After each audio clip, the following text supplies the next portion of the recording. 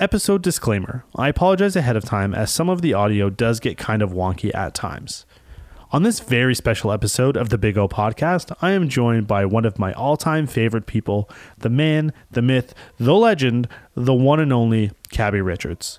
We talk about his start as an intern at The Score and the reasoning for his non-traditional interview style. For most of the sports watchers of my generation, he changed the game for how we got to know our favorite athletes, how we took in sports highlights, and broke the mold for sports reporting. Please enjoy this very special episode of the Big O Podcast.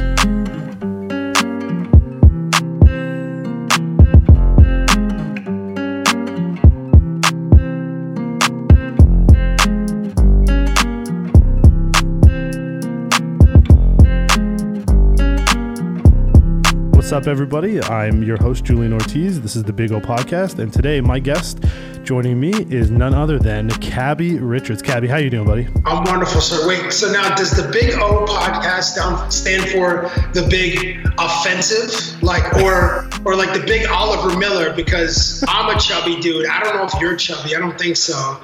So is it offensive or is it Oliver Miller? It's actually neither. I could have gone with being one of the chubby dudes, but no, Ohana. It means Ohana. So dope. The whole idea about this podcast is that I'm going to have people on who are either friends, family, or people of interest that have affected me in my life somehow. Once I had our two girls, the idea of family really sort of changed for me, and I really started to be a little bit more particular about who we had in our lives that were more bringing the positivity rather than all that negative stuff. I love that. Gotta take inventory of that. Love it. And this is, I'm not sure when this is going to be posted, but this is a great time to do it because we are obviously physically distancing ourselves from others, but then you can also cut out all that negative energy out of your life as well. I mean, I'm sure you did it before this, but this is also a time for people listening or watching as a little reminder to do that themselves. Yeah, it's definitely helped for sure because, you're sort of forced to keep your distance from everybody. It makes it hard for those who you do want to connect with. But, I mean, you find ways with, Skype or Zoom or drive-by hellos. You make it work. But it's definitely easier to sort of say no to certain things that maybe you were obliged to do before. So it's definitely helped with that. So I've been good with that. Now, excellent. I do want to start by doing a little bit of a sort of interview process. I got some questions, go back and forth, because not all of my guests or all of my listeners are going to know exactly who you are. For the most part, they are. I've gotten a lot of DMs about you being on the show, and a lot of people are super excited. But I did want to talk about how you got started, because I guess how this ties back to me is when I was growing up, I found it a little bit hard to, I guess, identify with some of the people that I was seeing on TV reporting sports. So we had, Ahmad Rashad, we had maybe Dave Amber, maybe Stuart Scott, but nobody in my sort of relative age range. Those guys were all older until Cabbie on the Street. So, so when you started as an intern, I guess, at The Score, right? Correct. Yeah, I was an intern and I was studying at Ryerson, taking radio and television, and I was just a loud knucklehead, and I wormed my way in there somehow with Adnan Verk, who was the opposite of me, but can tell a great story. And we started as scriptwriters along with Tim McAuliffe and Sid Cicero, Ryan Payton. There was like 10 of us who were writing scripts for Greg Sansoni and Mark Hebscher, excuse me. And this was in 98. So I'm dating myself here, but that's how long ago it was. And we were 19 years old, 20 years old. And a bunch of the young people at The Score were somewhere between 20 and 28. And then there were a couple of executives that were like 40, but it was generally a very young workplace. So our boss, Anthony Ciccione, could take chances with who he put on the air and what he put on the air, because we were an upstart. So upstarts, like many startups, are just, you're trying a bunch of things to see what sticks. And I got lucky and my little segment stuck. And I mean, it was definitely interesting. Your entertained first sort of attitude, get to, the fun bit of sports reporting was something that a lot of people, especially my age at the time, I think I would have been in high school when you were at the Score. I mean, we loved it because it was something new, it was something fresh. Like, don't get me wrong, I love Darren Detition, like I love all of those guys, but they sort of fit a mold, and there's nothing wrong with that. But you've brought a very fresh perspective, and sometimes, maybe that got you in a little bit of trouble with certain people. Sometimes, and I appreciate you saying that. It was. It wasn't an intentional thing on my part. Actually, sorry. Let me pull back a little bit. I never wanted to be on the desk, nor did I want to be like a traditional field reporter. So going to cover the Jays every day or going to cover the Toronto Maple Leafs. I wanted to cover like all sports, and I was just interested in the athletes, not so much the storylines or the winning streaks or any kind of controversial things. I just wanted to connect with the guys. And I wanted to show their personalities and have fun with them because that was the most fun to me. So that's what I went out aiming to prove or aiming to do. And I think, you hit the nail on the head with that kind of style because it was a very fresh perspective. And then we got to see a different side of athletes because this is all way before social media was as booming as it is now. Thank God. But I think you were that first step where we got to see a different side of some of our hometown Toronto Raptors, whether it was Vince Carter, whether it was, Chris Bosh, whether it was through different sports. If you go down the list of athletes that you've had an opportunity to interview, it's really a who's who of dream candidates for most people. Yes, and I've been very lucky in that regard. Some people didn't like it, but others, when they let their guard down and then let me just be annoying and whatever, and I hoped it made it more enjoyable for the audience and let the audience get to see what they look like. So, you're in Canada. Like the first time I got Sidney Crosby to laugh, I've never heard his laugh before because he's a straight and narrow guy. And he had all the pressure of his entire sport on his shoulders at 18 years old. It's like, you're the next Gretzky, you're the next Gretzky, which I can't imagine what that must be like for an 18-year-old kid.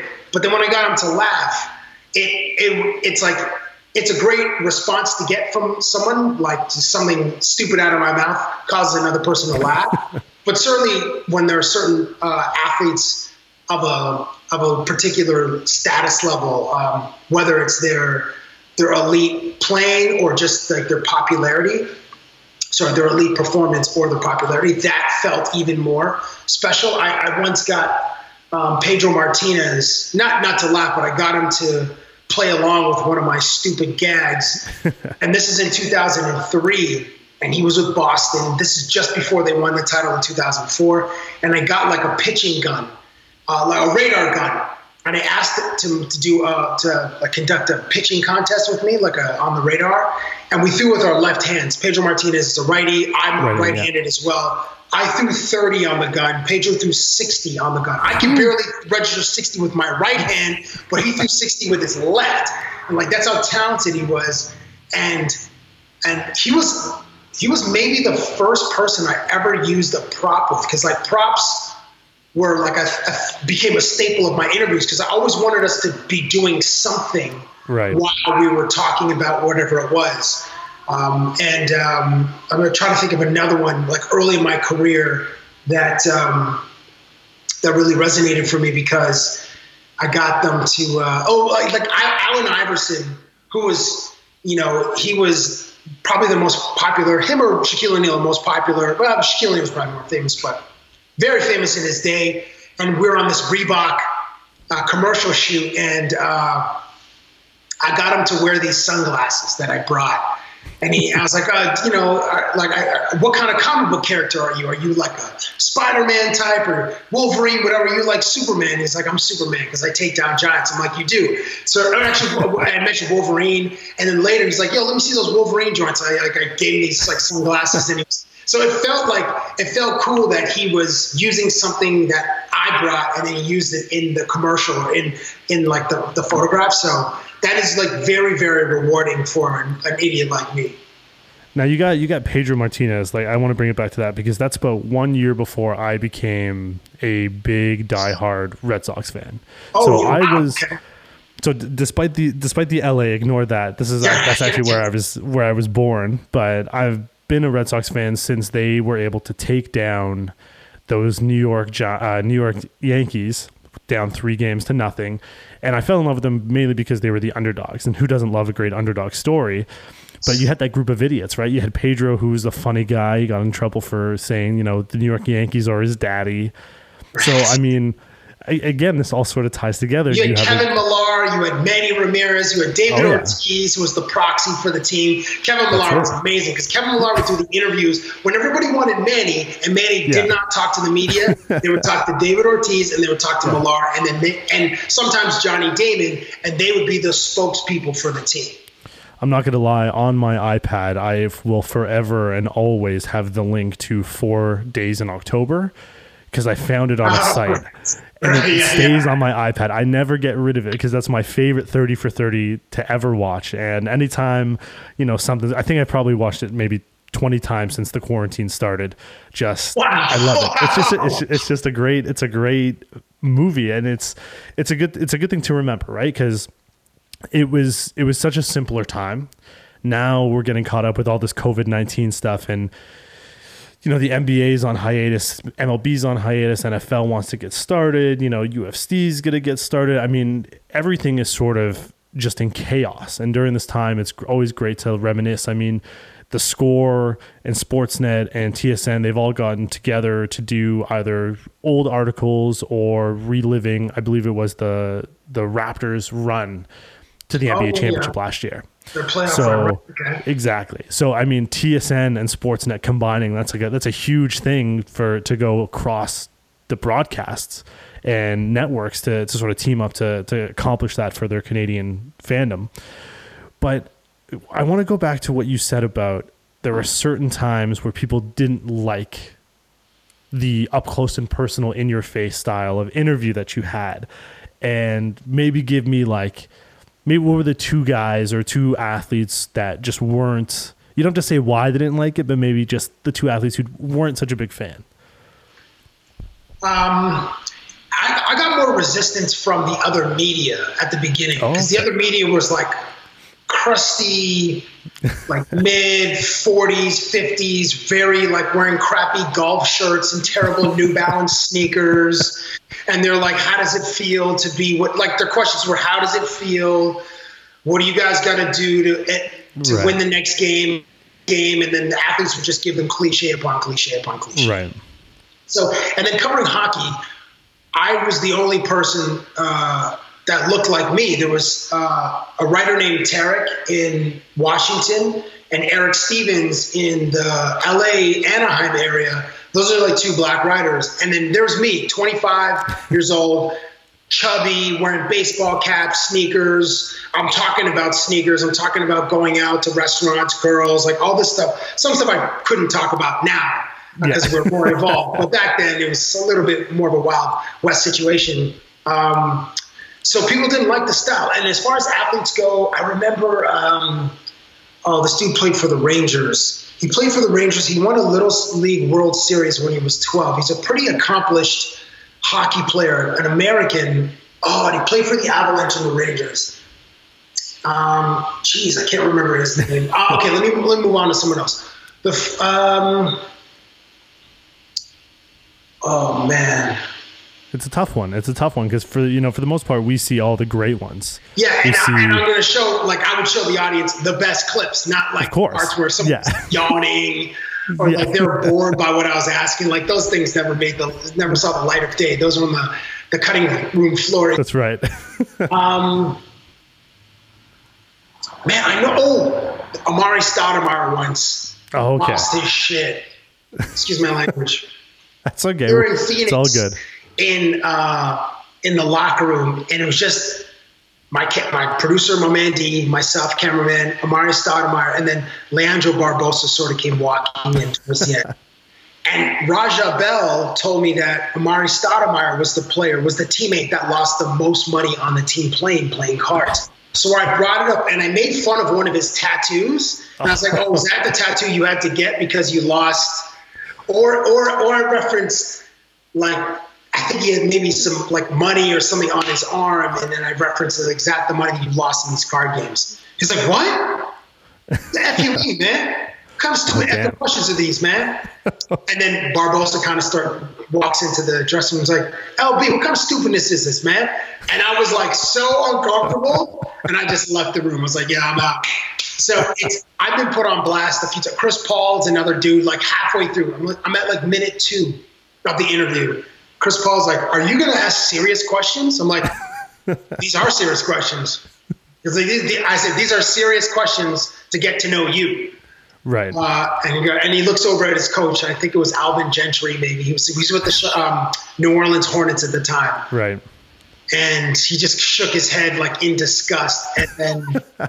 And then like it just ended a few seconds later. I don't know if he got up and walked away, or I was like, all right, man, thanks for your time. Because as soon as it goes sideways and there's a change in tone and attitude, then I'm like, all right, let me just cut my losses and then just get out of here. Because I'm not, even though I do produce some awkward moments, like if I'm hugging Michael Jordan and my face is on his chest, like I can hear his heart beating because his heart is like on my eye socket, then I'll try to live in that moment as long as possible, as long as it's playful.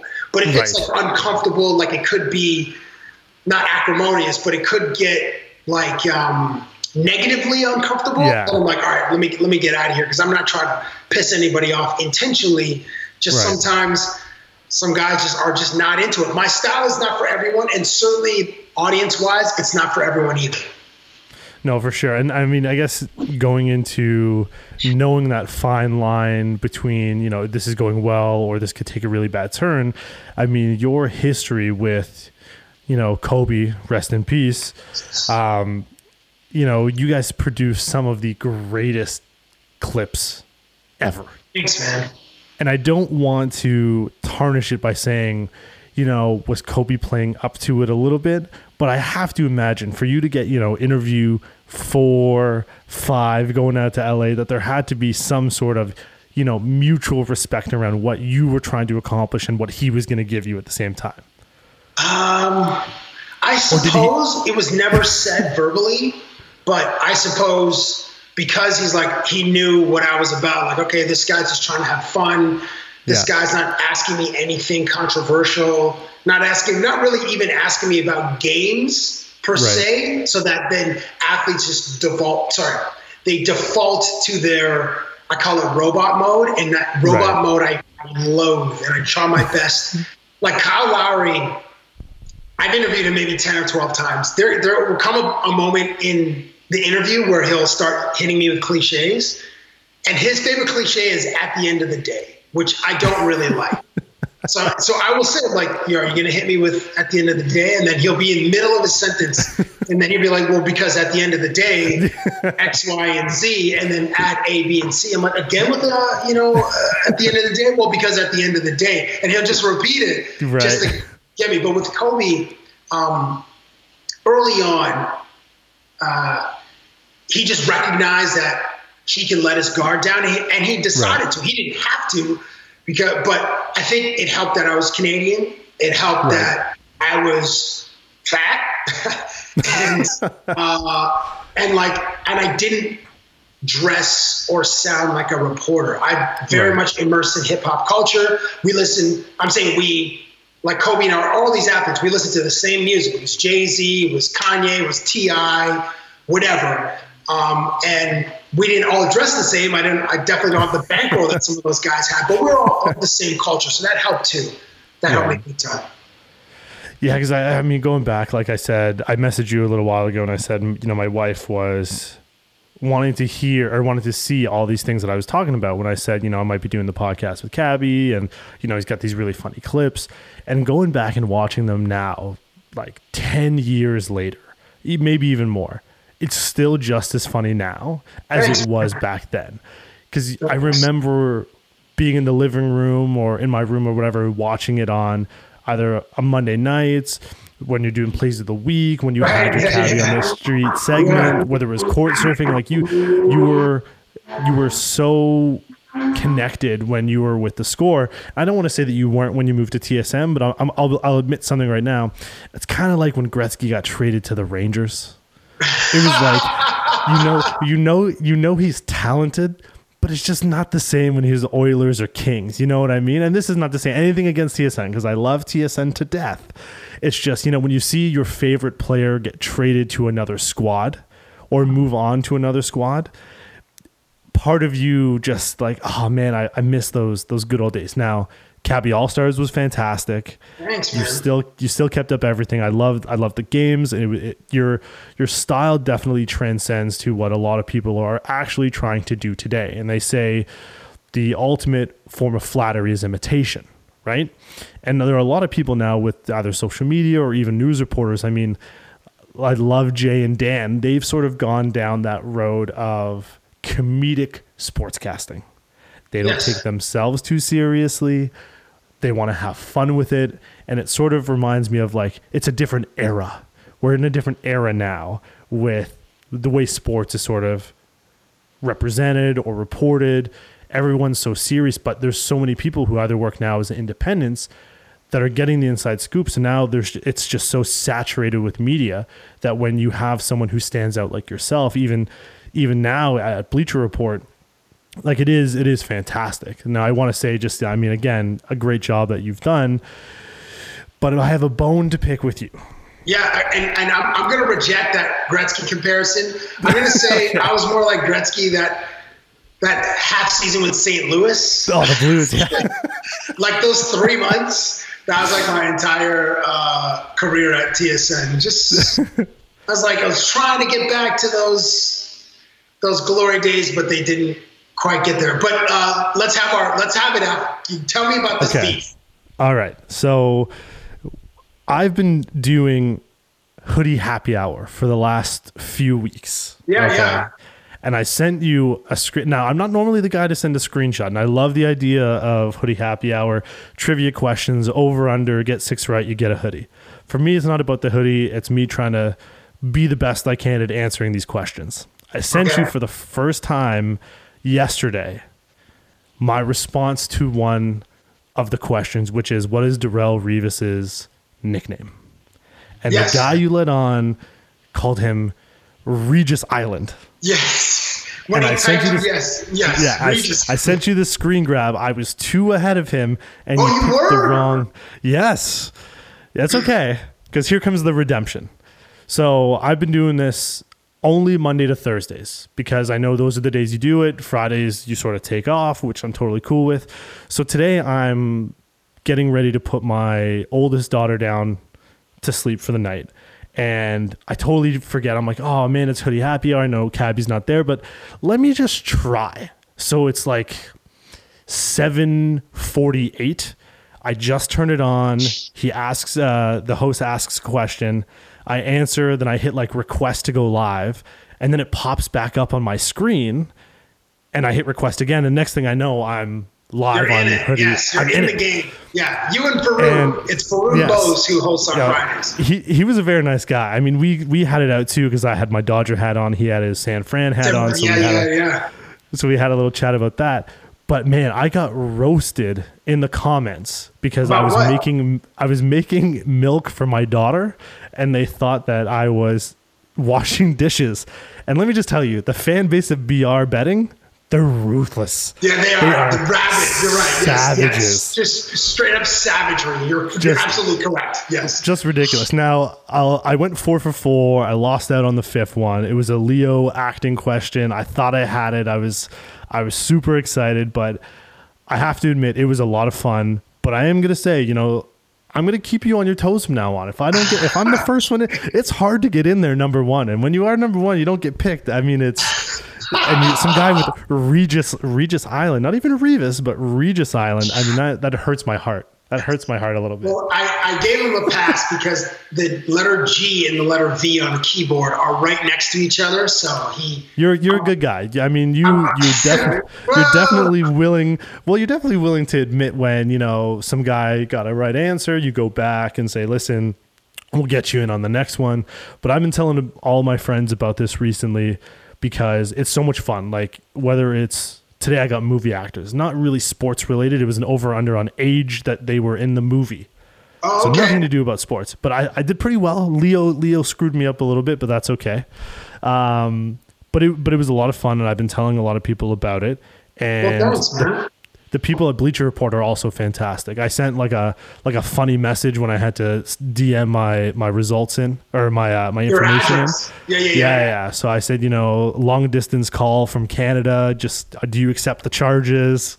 And they were very playful. They were really good about it. So I mean, it's been a lot of fun following you through that.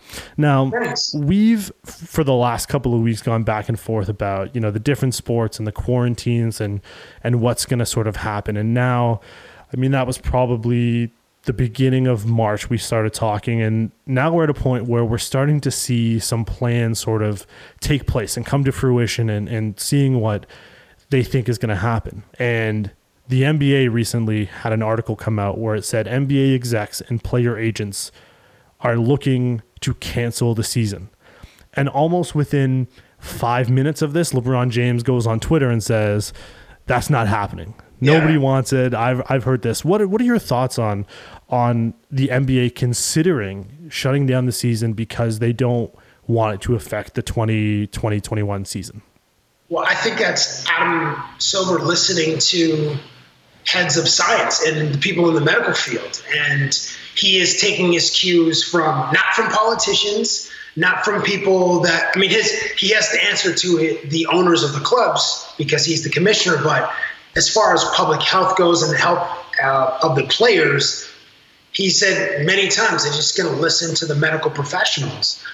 So, I mean, you hear different things. You hear the mayor of LA, Mayor Garcetti, say there's going to be another wave of the coronavirus. And that's scary because who knows how long that one will last. And you see different pockets because every state is on its own timeline. You see different states issuing stay-at-home orders. Some don't. Some people are, storming the Michigan government building fully armed. Some people are like, which is another story. Some people are flooding the beaches. So, listen, in all the sports, the owners are losing money. The networks aren't spending money on games they're not broadcasting, and the networks are not earning revenue from the advertising that they're not showing on their live broadcast. So, and then the players aren't getting paid because the owners aren't getting paid. So, or they're guaranteed to a certain amount, but people want to return to some level of normalcy. So I commend Adam Silver for not rushing things. And the NBA is very much the leader of all the four major sports. It was March 12th when Rudy Gobert tested positive for coronavirus, and then Donovan Mitchell an hour or like later that night or something. The league's like, that's it, We're done. And then all the other leagues started to follow suit. You saw college basketball follow suit, NHL hockey, and then baseball didn't start its season. It was in spring training, but I think they suspended spring training activities. But there is hope, and as you mentioned, I believe auto racing is going to start. I think they're doing 3 races in a row in May. You mentioned in a conversation, Dana White is like playing out the opening scroll to Mortal Kombat with this fight island, doing 3 fights in a week. What else is being proposed? TNT. So Bleacher Report and TNT are owned by the same parent company, which is AT&T. But they're doing the match, Phil versus Tiger, at a course in Florida. I think it's Tiger Woods' course in Florida with Tom Brady and Peyton Manning. That's an exhibition, but that's moving forward. That's May 24th, I believe. So things are probably, and then there's the Bundesliga and the Premiership that might return this month, but they're waiting. Germany, I believe, has been the leader in, or one of the world leaders as far as how it's handled the pandemic, and that league is waiting for the government to say, okay, you can start to resume your activities. And obviously there's got to be a bunch of testing and retesting of the players, the trainers, everybody involved with the sport. But so fingers crossed, we're in this new normal, which is very odd. Obviously we're still in the middle of the pandemic. So it's going to take some getting used to, but sports fans like us, we're just dying to consume sports again. And the appetite is very rabid. It's just not what we're going to be used to, because watching sports in empty stadiums or empty rinks, empty arenas, it's going to feel like a scrimmage. So it's going to be weird. Yeah. So it's, either the network or the in-game production crew is either going to have to pump up like ambient sound or music, or try to make it somewhat similar to what a game would sound like, say, in 2019. Yeah, no, soccer, they're a little bit more used to this in the sense of, when they have their hooliganism going on, they will sometimes shut out the fans from attending their games. That's right. So they've got a little bit of history with that. In the UFC, right before everything sort of shut down, they had a card in Brazil that was like the Saturday of right after the NBA shut down. And they still went ahead with it. They closed the arena out, so it was just personnel and fighters. And it sounded way different. It sounded way different when they were doing the intros, when they were announcing the winners. Even like the post-fight call-outs just seemed a little bit weird. But like you said, I believe that's going to be the new normal, because I can't imagine they start allowing fans into these stadiums until there's some sort of vaccine. Most of these players are, depending on the sport, coming from different countries. There are still travel bans in place right now where they're not allowing people from other countries to come in. I know the MLS just put out a notice to their players that on May 6th, they can start to go back to their training facilities to get started on their training regimens, and hoping to start at the beginning of June. But there's a lot of things that are just, unfortunately affected by this. But the one spot of light, the beacon of light, was that we got the Jordan documentary, the Bulls documentary, The Last Dance. Yeah. Like almost a month and a half early. Yeah. And I told myself I wasn't going to watch it until it was finished, because I'm fully in binge mode. I love binging things. Like, I have 2 young girls. They go to bed at like 7:00 at night, and then it's binge time for me. But it's just so hard to not get swept up in it when it's just overtaking the world. Because, but it's true, because maybe when you were a reporter at the time, you're growing up, you remember that Bulls dynasty. Of course. In sports, we suffer from recency bias. And so when you have all of these millennials who didn't see Jordan in his prime, who grew up with maybe the late stages of Kobe, but really more the LeBron style of fandom, you get a lot of who's the GOAT. And we suffer, like I said, from recency bias. It's the same thing that Tom Brady went through with Joe Montana. When you compare athletes from different eras, it's so hard until you get to sort of see them both retire, and then you examine their body of work. But to put you on the spot, your greatest of all time, who is that guy in the NBA? Before I answer that question, I got to ask you, as there was like an illegal stream or like a torrent going around, which had the first 8 episodes of The Last Dance, because you're in binge mode, did you seek out that link, or was it sent to you? And if it was, did you find it? Did you watch those first 8 episos? Because it's 10, but I heard it was 1 day. I cannot confirm or deny anything. Oh, wow! Well, you watched but I will say that I had a similar thing happen when the last season of Game of Thrones came on, and I may or may not have been sent things that had not. It was the first. Yeah, it was the first 4. It was I don't think it was the last season. It was the season the second last season where we got the first 4 episodes.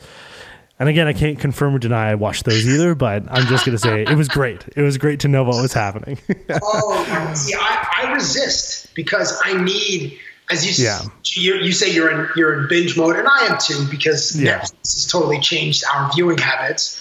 But I resisted. I'm like, I need that on my Sunday night. I need those 2 hours, and then I watch like Insecure on HBO. But I want to be. Like, I want to sink into that, and then I want to watch Jalen and Jacoby have a post game with the director, Jason Hare. But yeah, I'm resisting. So to answer your question, I think LeBron James is a better basketball player than Michael Jordan. I just think Michael Jordan is greater. And And I think that since you're an intelligent person, you can have a nuanced sports conversation and not immediately default to how many rings do they have. Exactly. I like to look at MVPs. I like to look at like all pros or first team all NBAs, because that gives a better sense of the person's body of work versus just the finals. Right. And then, like, if you're talking about greatness, like Kareem's career was, and this is not a hot take. I'm just saying I wish he got more consideration, because Kareem in college, I don't think he lost a game. I think they were 77-0 at UCLA, or there was like a 3-year stretch where they won 3 national championships. And then he won 6 championships in the NBA, 1 with Milwaukee and 5 with the Lakers. I mean, and he's the all-time points leader. Okay, so anyway, LeBron and MJ. LeBron will probably have every important statistical record, like points, rebounds, assists, probably triple doubles, and he'll have the only thing he won't have greater than Michael is points per game scoring average. Right. LeBron is naturally a passer, and then LeBron probably won't win a Defensive Player of the Year like Michael did in 1987 or 1988, excuse me. But I think LeBron is better because he can do more, but Michael is greater because of what he did in 13 years. But LeBron's still in year 17, and he's an MVP candidate. Legit. It's Giannis and LeBron, and then the rest of them in year 17. Like, his sustained excellence is just, that really needs to be mentioned and recognized. I completely agree with you when people default to, okay, yeah, he was undefeated in the finals, 6-time finals MVP. Those are very easy things to sort of say. My school of thought is always let everyone finish their career before we start comparing the end results, because you can't compare the end results while someone is still playing, because what LeBron did with the Cavs, the Heat, back to the Cavs again, as far as his historic finals runs, like that's unprecedented in today's game. To be able to go on 2 different teams and continuously make the finals, what was it, 8 years in a row? Yeah, it was unbelievable. Unbelievable. And remember that first team he took to the finals against the Tim Duncan Spurs in 07? Yeah. Like, it was, I mean, they got swept, but like Daniel Gibson, I think, was his other point guard, and like Eric Snow was on that team, and like, just like Larry Hughes, like, who were these guys that he put on his back and took to the finals? Yep. MJ tried that, but it didn't work until Scotty became Scotty and one of the top 20 greatest players of all time. And I think that's one of the things that people are starting to realize now, who again didn't grow up with watching Jordan actually playing, or at least not the Chicago Bulls Jordan, maybe the Washington Wizards Jordan. But they get to see that Jordan needed to be surrounded by the right team in order to be able to take that next step. Jordan was a great player, but he just couldn't get over the hump within his own conference until he got the help of a Scottie Pippen. Nope. Got a Dennis Rodman, got the right coaching in there where he could start to put everything sort of together and understand that there was more than just being the best single player of the 10 guys on the court, that you had to be the 5 best players as a team to beat that other squad that you're going up against. And I think Scotty got a little bit of flack back in the day, and now maybe we're starting to see a little bit better with his relationship with Jerry Krause and why things sort of ended the way that they did in Chicago. But who do you think so far, and how many legally released episodes have there been? 4? Listen, there have been 4. There have been 4. So I've only watched what has been broadcasted on ESPN. So to quickly just go back a second, part of the reason that maybe some people might watch it before, and like you said, Jacoby and Jalen show do the sort of the breakdown afterwards, is that in Canada it comes a day later on Netflix. Oh, okay. So that's right. So it gets released on ESPN Sunday night, we have to live with all of that news reporting, all of those clips that are already making it onto the internet, and we have to wait a whole other day before we can start to catch up on, what was broadcasted in the States a night before. So that may be some incentive as to why people may have watched it. You know what? I heard the leak has property of ESPN on it. So obviously the leak comes from somebody at Bristol. And my friend Donovan Bennett, who is a writer and a personality at Sportsnet, said he got screeners from Netflix. And in order to watch the screener from Netflix, they send it to your own personal Netflix account. And you know how like the profile, like your little profile avatar that comes on Netflix, there's a second one that comes on, and that's like the screener profile. So they know exactly when you watch, for how long. It's like they're collecting data on the screeners as well. So there's no way to share it. So that's how it got. So you know that the leak didn't come from Netflix. Right. Yeah. So, so it's interesting. But outside of Isaiah Thomas, who I want to go into a little bit later, who do you think has looked like the biggest villain so far of the Jordan 97 season? Well, it's Jerry Krause. It's the general manager. They were able to usurp the villains in Detroit, the bad boys, in episode, I guess, 4.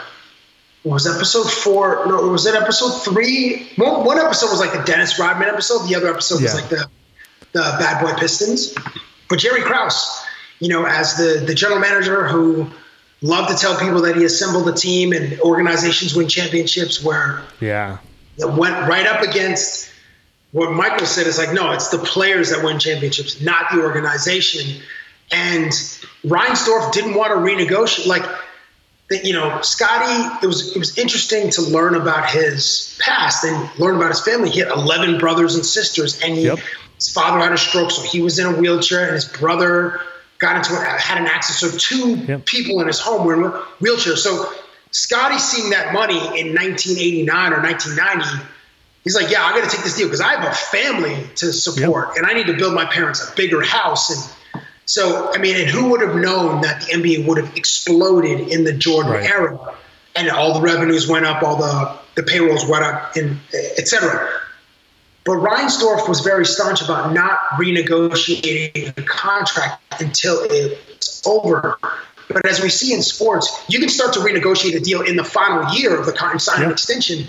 But I'm not exactly sure of the financial mechanics back in the 90s. I just assume that, much like football, contracts can always be renegotiated, but evidently it wasn't. Scotty held out for 2 months while he was nursing a foot injury.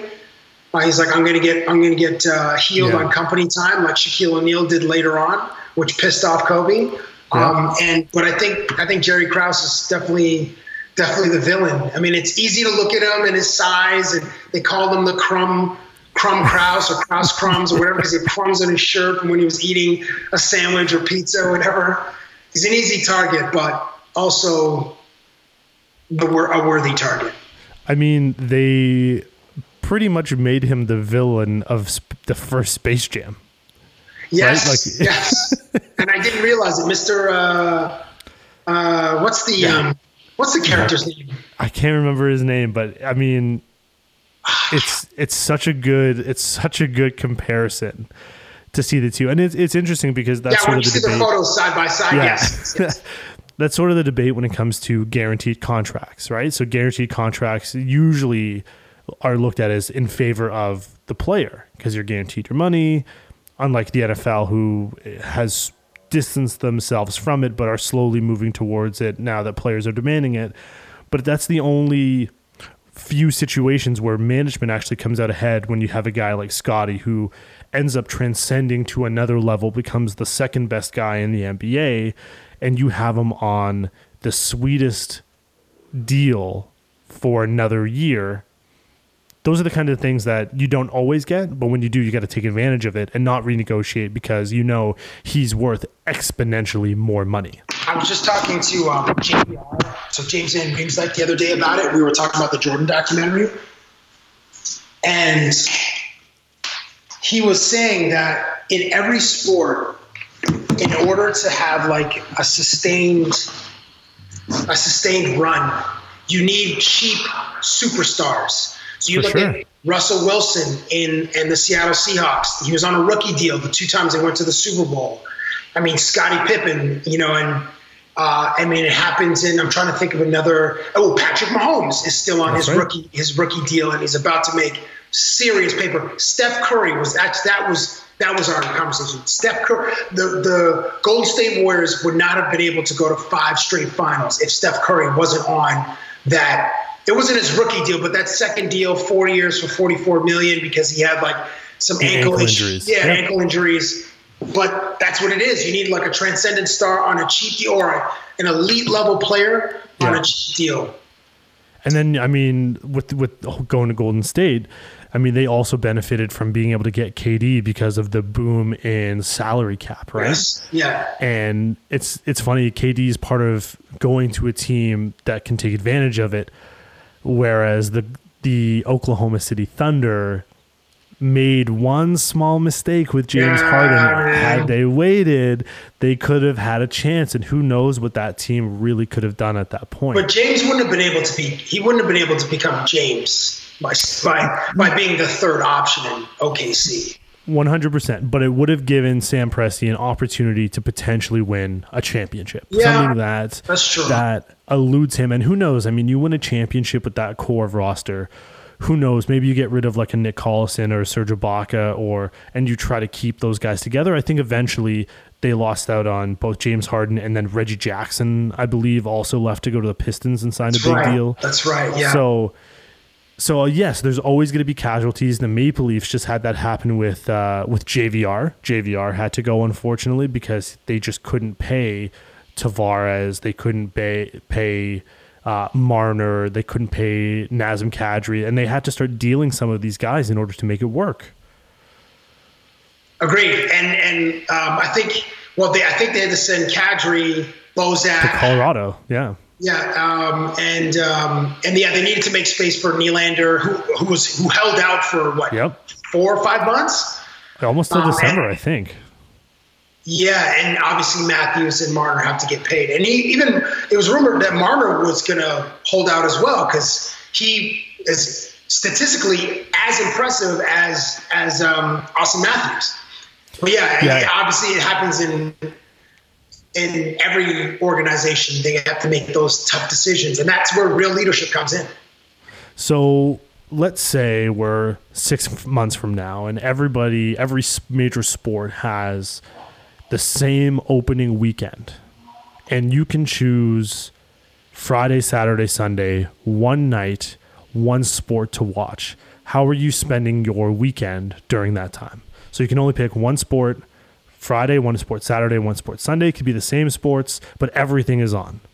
Oh, okay. I like it. I like it a lot. I'll probably go NBA on Friday. I'll probably watch, I'd probably watch baseball on Saturday because by then it's probably the playoffs, so that's the big stakes. So probably getting 2 games in on the Saturday. You're getting like the 4 o'clock NL game, and then you're getting the 8 o'clock Yankees, Astros, or whatever the case may be. And then Sunday is obviously football. Like it's just that's what it is. Actually, you know what? I might even take a good UFC card over playoff baseball if it's the right stars. Like if it's John Jones, right? For me, it's John Jones, Khabib.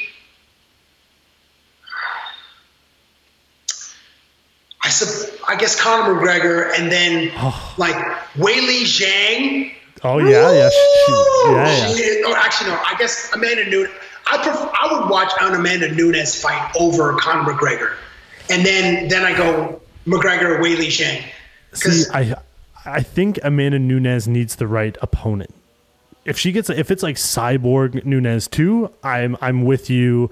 I'm putting her maybe ahead of John Jones the way that last fight took place. The last fight was amazing with Dominic Reyes. But here's the thing. It wasn't the banger that Amanda Nunes Cyborg was, right? Because if you're going to tune into that first thing, we've seen John fight Dominic Reyes, Thiago Santos. We've seen a couple fights where I don't want to say he's losing a step, but he's just not the same thing. And obviously he has so many out of the octagon issues. He's still one of the most talented, if not the most talented. The most. Like, yeah.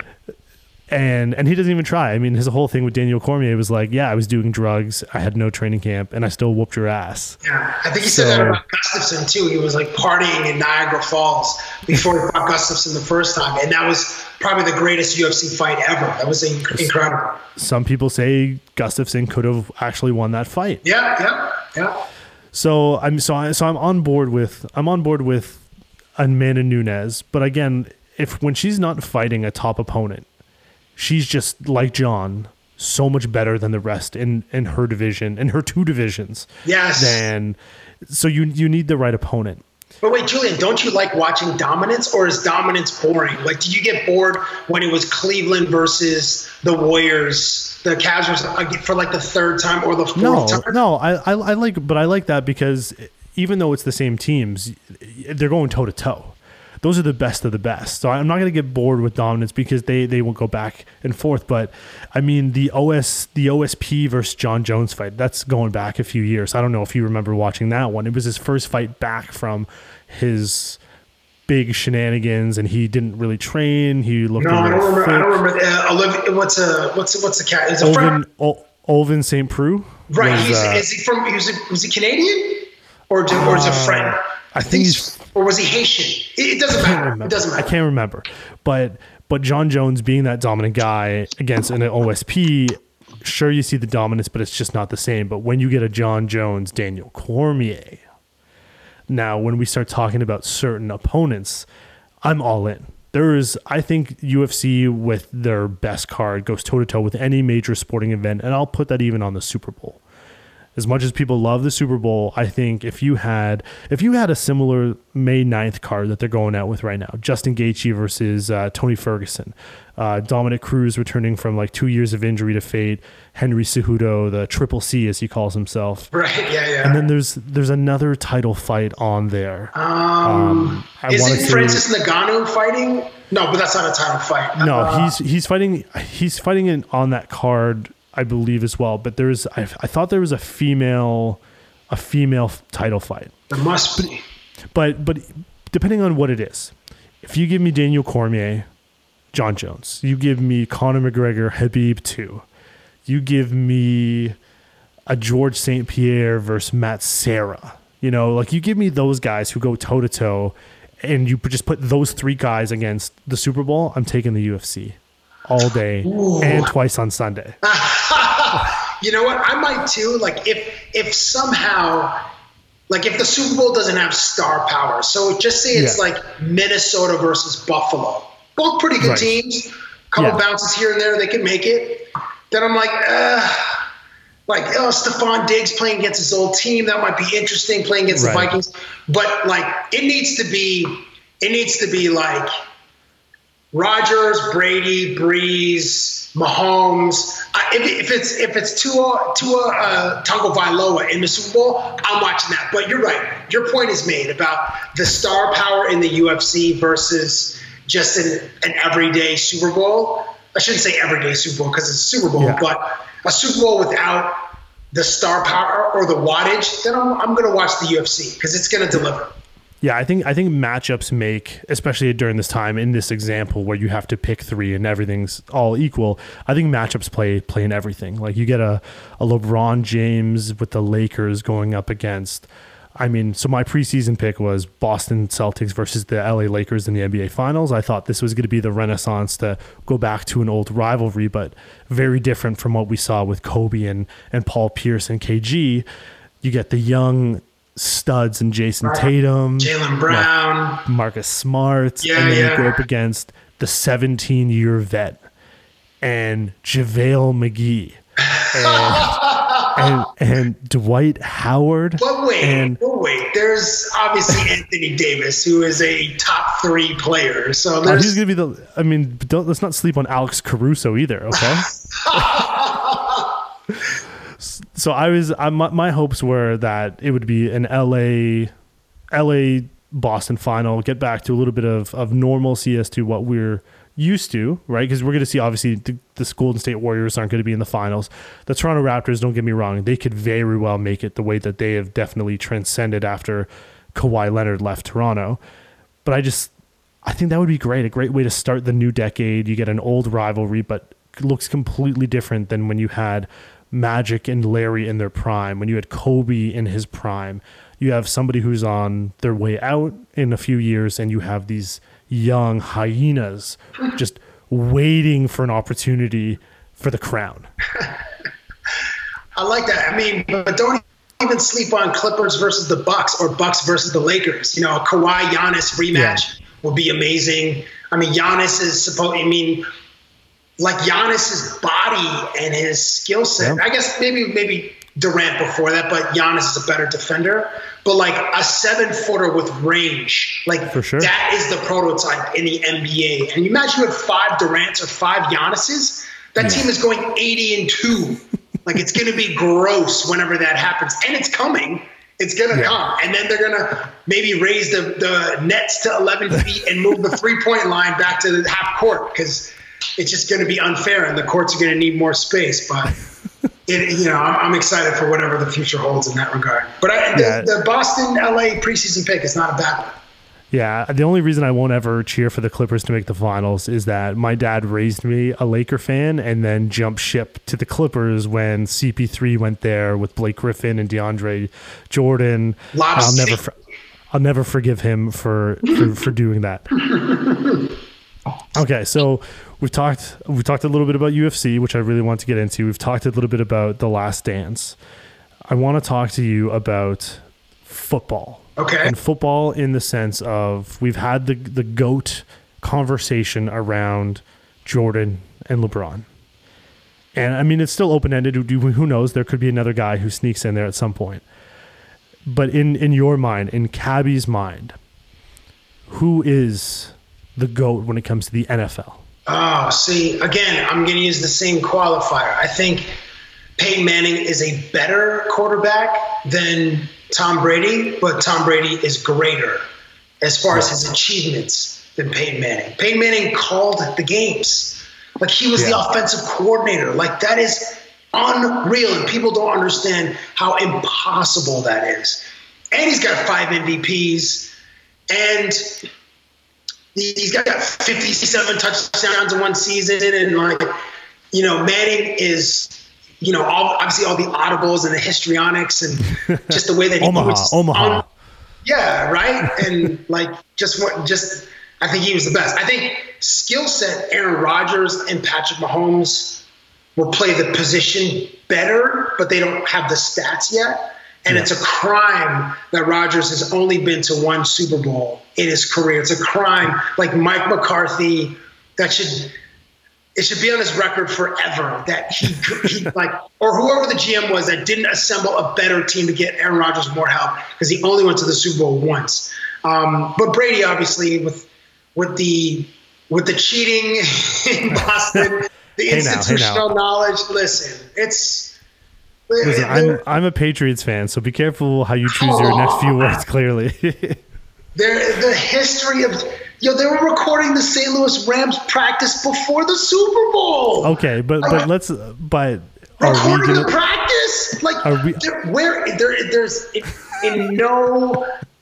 in no sense of sportsmanship is that at all acceptable. Recording another team's practice, come on, that is some low down, dirty ish right there, and they got away with it, kind of. Kind of. But are we going to assume that they're the only ones doing this? Man, they were just cheating against the Bengals 4 months ago, Julian. The Bengals, we're shooting a behind the scenes, blah blah blah. The camera is pointed at the sidelines. Come on.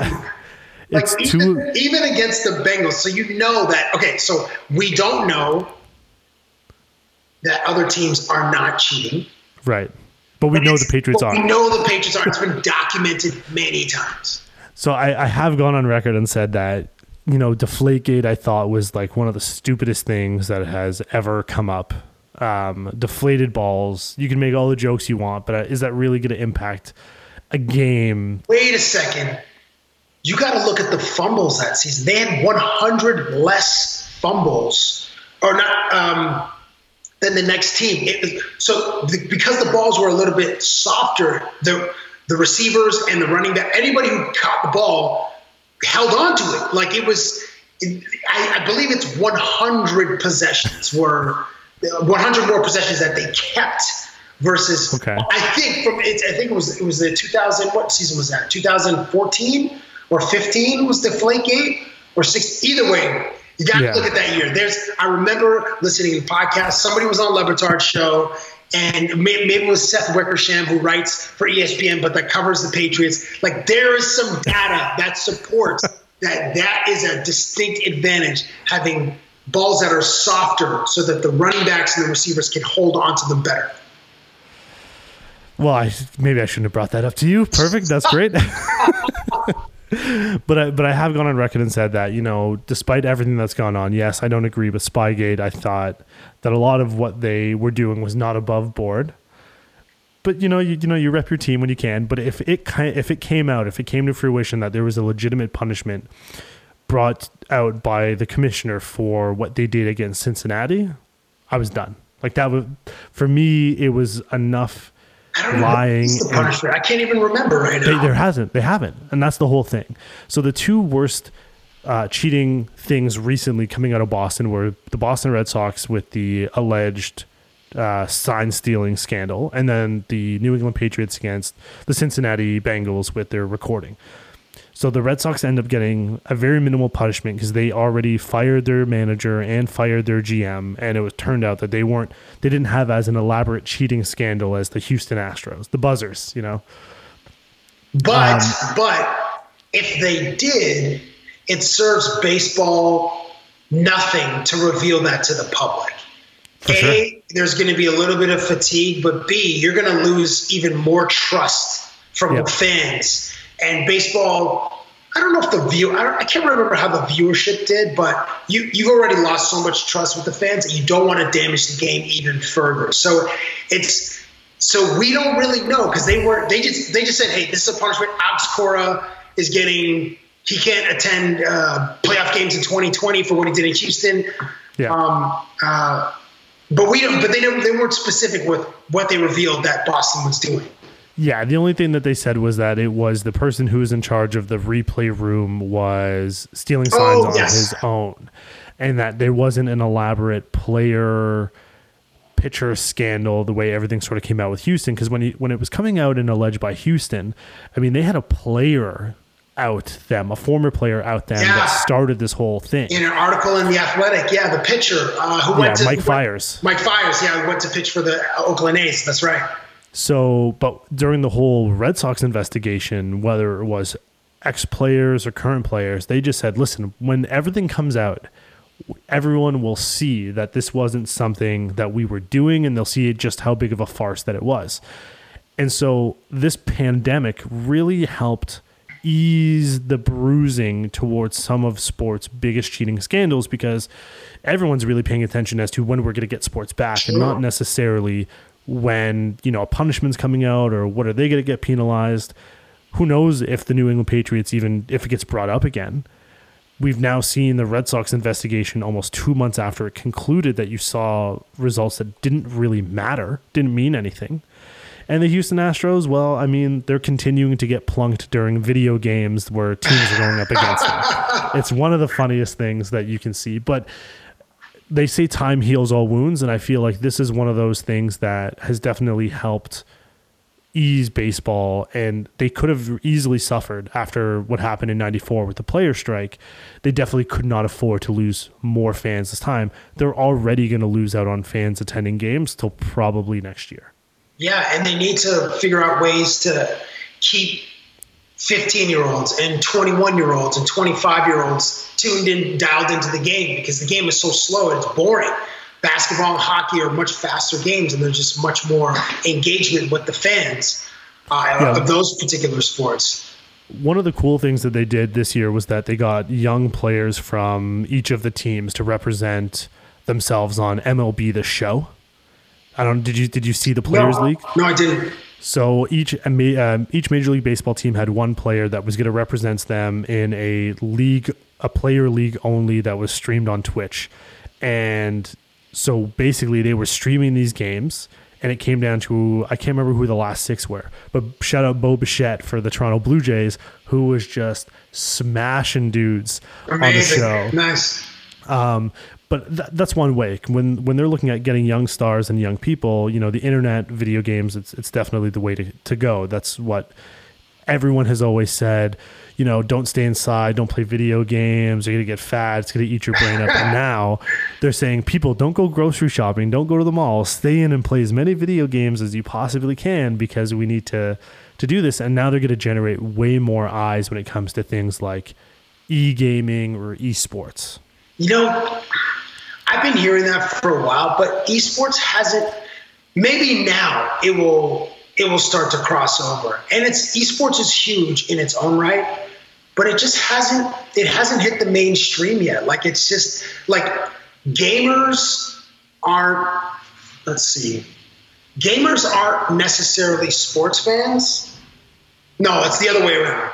Sports fans. Yep. Aren't necessarily gamers. Actually, gamers aren't really necessarily sports fans either. Like, if you're playing Call of Duty or you're playing League of Legends, like, you're not necessarily playing Madden or NBA 2K. But I did want to make one point about your talking about, like, the cheating scandal. Yeah. Had we not been in a pandemic, then baseball may have led a nightly sports center, because it would be of interest to see how many times Carlos Correa or George Springer or Jose Altuve are getting hit per game. There were betting lines on the over-unders, and I think it was 90. There are 162 games, so I think it was 83 or 84 times players get hit on the Astros. And I was going to put the money on the over. 100%. I'm taking the over all day on that. Every series, the first couple of batters are getting hit, and then the guys on the other teams just pull together a fine to pay the fine for the pitcher that hits it. Or you just call up guys from the minors to throw one inning, plunk a guy, get sent back down to the minors, and the boys will pay your fine. So that would have been really fun to watch. But who knows if baseball is going to capture the attention of the public the way that it would have with this friggin' cheating scandal pre-pandemic. And there was, again, like you said, the pandemic came at a good time. There were reports coming out of Seattle from the third base coach, and I can't remember what, he was a former ball player, but his son was saying that Seattle, the Mariners, were actually doing something very similar to what the Astros were doing. They just never got caught for it. And then even went as far to allege that Mike Trout had an exemption for TRT, so testosterone replacement therapy, because he got some sort of league exemption. And there was a whole bunch of dirt that was like just bubbling under the surface that never really took that step to hit the mainstream, but it was there. It was definitely there, and baseball would have been in very big trouble, because they've been pushing Mike Trout as their poster boy, as their clean guy for the last few years. They're hoping that he's going to be that guy for the next decade or so. And he's not interested in being that at all. Manfred, no. It's like, you got the younger guys got to work with us. They got to be on social media. They just got to take cues basically from the NBA, because NBA is a star-driven league, and they do it the best. It's the stars first, the game second. Hockey goes opposite, the game first, the stars second, and we see where hockey is. But that is, that would be interesting if someone were to uncover. Now you're saying there is something. I do remember something vague about Mike Trout or the third base coach for the Mariners. There's kid. I can't. And it was someone that was like, that had a name. Like, it was like not Edgar Martinez, but someone who you recognize as their kid. And I gotta do some digging on that just as a refresher. Yeah. Now, staying on the topic of Mike Trout for 1 second, is there a player across all sports that compares to Mike Trout in the sense of the team just never built itself into a contender around such a strong talent? Do you remember any other players or teams that either never made the playoffs or never had a chance to win a championship because their team just never built around that talent. I know it's tough to think off the top of the head with that one. I mean, the argument for Aaron Rodgers being only to one isn't necessarily about the team surrounding him, because he's been surrounded by some star caliber players. Has he though? Like, who else? Who's going to the Hall of Fame? Who is it? Clay Matthews? Is he going to the Hall of Fame? Rod on defense. Not Rod. Woodson. Charles Woodson. Charles yeah. Woodson's going to the Hall of Fame for sure. Yeah. I mean, and you can argue that defense won them that championship, right? Oh yeah. Against the Steelers that year. Yeah. Yeah. That defense was stacked. Yeah, they were legit. Defense wins championships, as they say. And which I believe. I'm not even making fun of that. Which I believe. Or recorded practices. Yeah. You raise a great point about Mike Trout. Mike Trout hasn't even won a playoff game. Not a playoff game. So, I don't think for someone of his talent and caliber, I can't think of a proxy or someone in recent memory that has so little help around him. I guess maybe it's Michael Jordan. If we could bring it back to the beginning when we were talking about the Last Dance, maybe it was Michael Jordan. Way back in 1988 or whatever it was. Well, Cab, I don't want to keep you any longer because this has been fun, and I hope that you'll come back and do it again sometime. For sure. Hopefully when I'm rocking my Bleacher Report there you go. hoodie. Let's get you on, Happy Julian. hours. Yes, sir. Thank you, man. I appreciate that. But I appreciate the time. I appreciate you doing this, and thank you very much. And keep doing the amazing work. BR Betting, so Bleacher Report Betting. You're the man. Thank you so much for doing this. Appreciate you having me on the Big O podcast. Thank you, sir. Appreciate it, brother. Thanks.